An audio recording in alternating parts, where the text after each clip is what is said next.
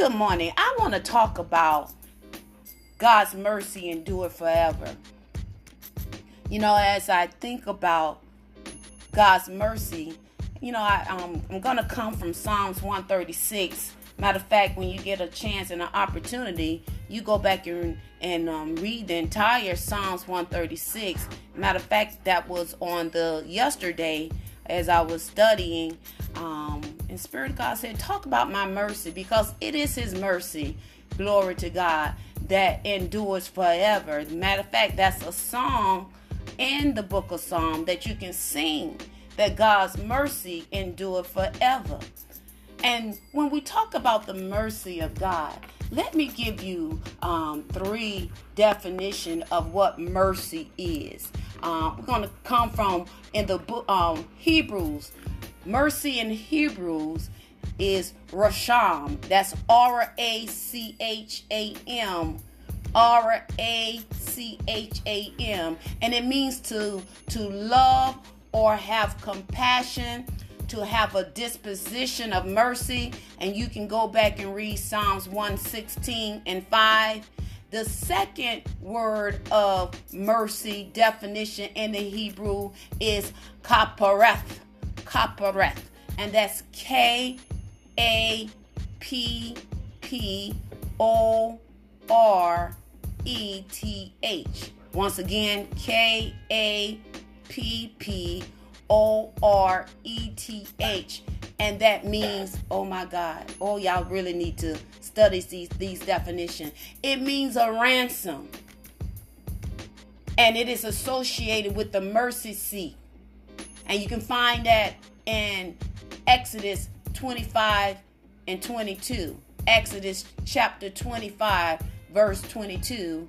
And then the third definition of mercy is chased. C-H-E-S-E-D. And that means goodness, kindness, and merciful. And that you can find the true meaning of that in Psalms 18:25. But God's mercy is God is acting in patience, and God is extending His mercy on whomsoever He chooses. And it was ironic in studying and reading in Romans chapter 9, verses 15 through 18, when Moses said that God have mercy on whom He will. And that kind of blew me away, that God will have mercy. And we normally put mercy and grace together because mercy comes in. Mercy actually triumph over judgment. Mercy comes in when you know you did it. They got the camera. They got receipts. They got everything to prove that you did it. But mercy comes in and it triumphs over the judgment, where you don't have to suffer the penalty for what you did wrong. My God. God will have mercy on whom He will. However, the mercy of God is God having compassion, or having, as another definition, compassion or kindly forbearance shown towards an offender. The offender, an enemy, other person. Hallelujah. And because of His mercy, we as individuals, we can show mercy too when we know someone did what they did.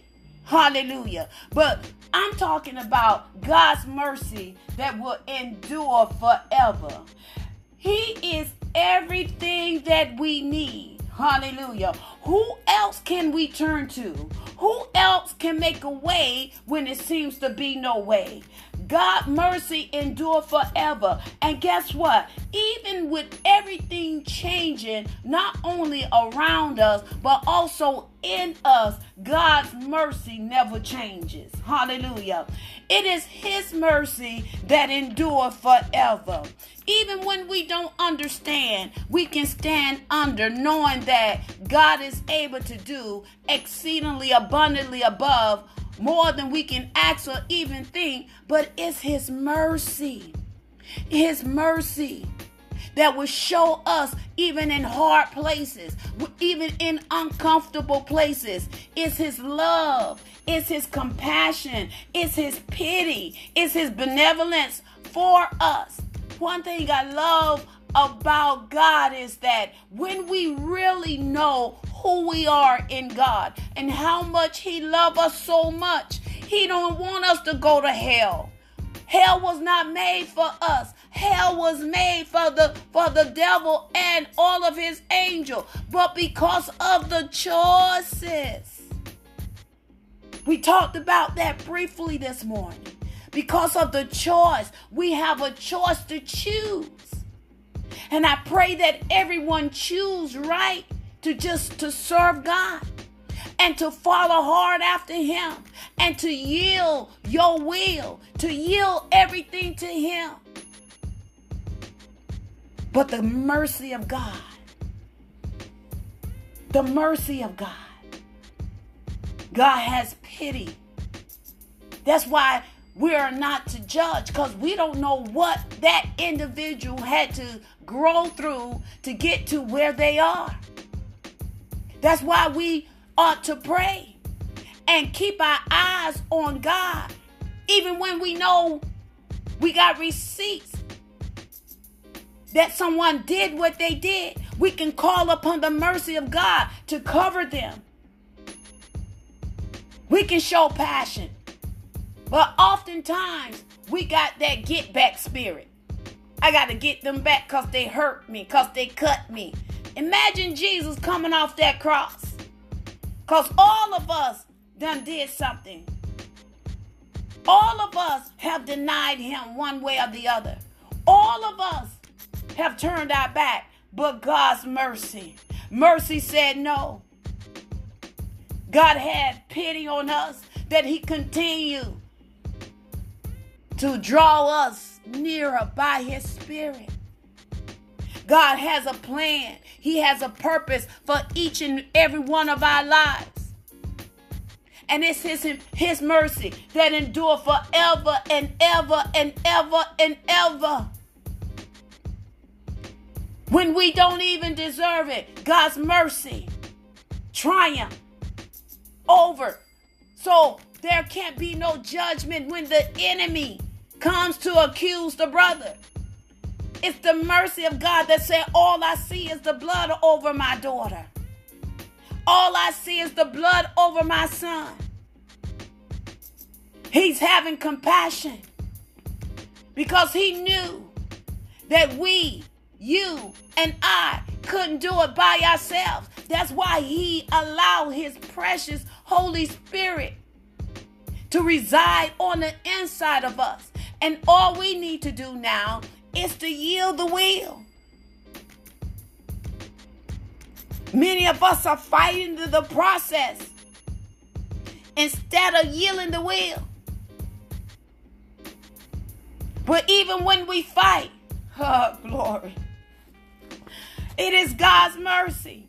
Even when friends fail us and we think that there is no more hope because we bought the lie. We listen to what the enemy said, God has forsaken us. God has left us alone. But I come to let you know that it's his mercy that endure forever. Failure is never in God. If anything fail, it falls on us because we didn't follow the instruction. If you deviate from one little thing from the instruction, guess what? You didn't complete the entire thing according to God's instruction. That means you deviate so you won't get the full effect of the instruction. But guess what? His mercy, his mercy will endure forever. Even when we sometimes feel rejected, Jesus himself was rejected. But his mercy, he was despised and rejected. But it's his mercy endure forever. even when we fail many times. In my thought, as I ponder on the word of God, I've been troubled in my spirit, man, because I've been seeing so many people be torn apart because of this election. I'm talking about believers. And I've been talking to God. I said, God, how do we get to a place like this? There's a rip in the church because of an election. And that just showed me that some people not really in the face of God, because God will give us insight. It's not about our opinion. It's not about us pleasing man. It's not about us getting paid to sponsor someone. It's all about what the King says. It's his intent. It's his desires. And we're finding out that so many believers, even the elect, the Bible said, will miss it because of themselves getting in the way, going on a detour, buying a lie, putting your opinion, putting your mouth on the matter without first seeking God. And all I can say is, God, have mercy. Have mercy on my brothers. Have mercy on my sister. Because somewhere down the line, they missed it. And sometimes you and I are going to miss it. That's why we should pray for the mercy of God, that he will have pity and compassion. And then we can ask the Spirit of the living God to lead and guide us into all truth. But one of the greatest things is I find out about us. We don't like to fail. And then when we miss it, sometimes we don't want to own up that we miss it.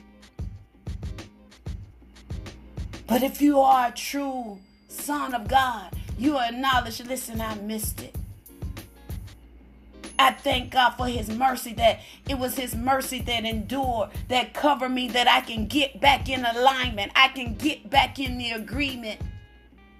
And I will follow even harder after God. Many of us need to run to the mercy seat of God. Many of us need to stay at the mercy seat of God, so his love and his mercy can cover us, so he can pour it out on us. Because remember, it is his mercy that endure forever. It's his love for us. When we realize that God really loves us, and when you realize that the devil really hates you, you'll run from doing wrong and run to the mercy seat of God. You won't talk about your brother. You won't talk about your sister, because you'll realize when you talk about your brother and when you talk about your sister, you're talking about God.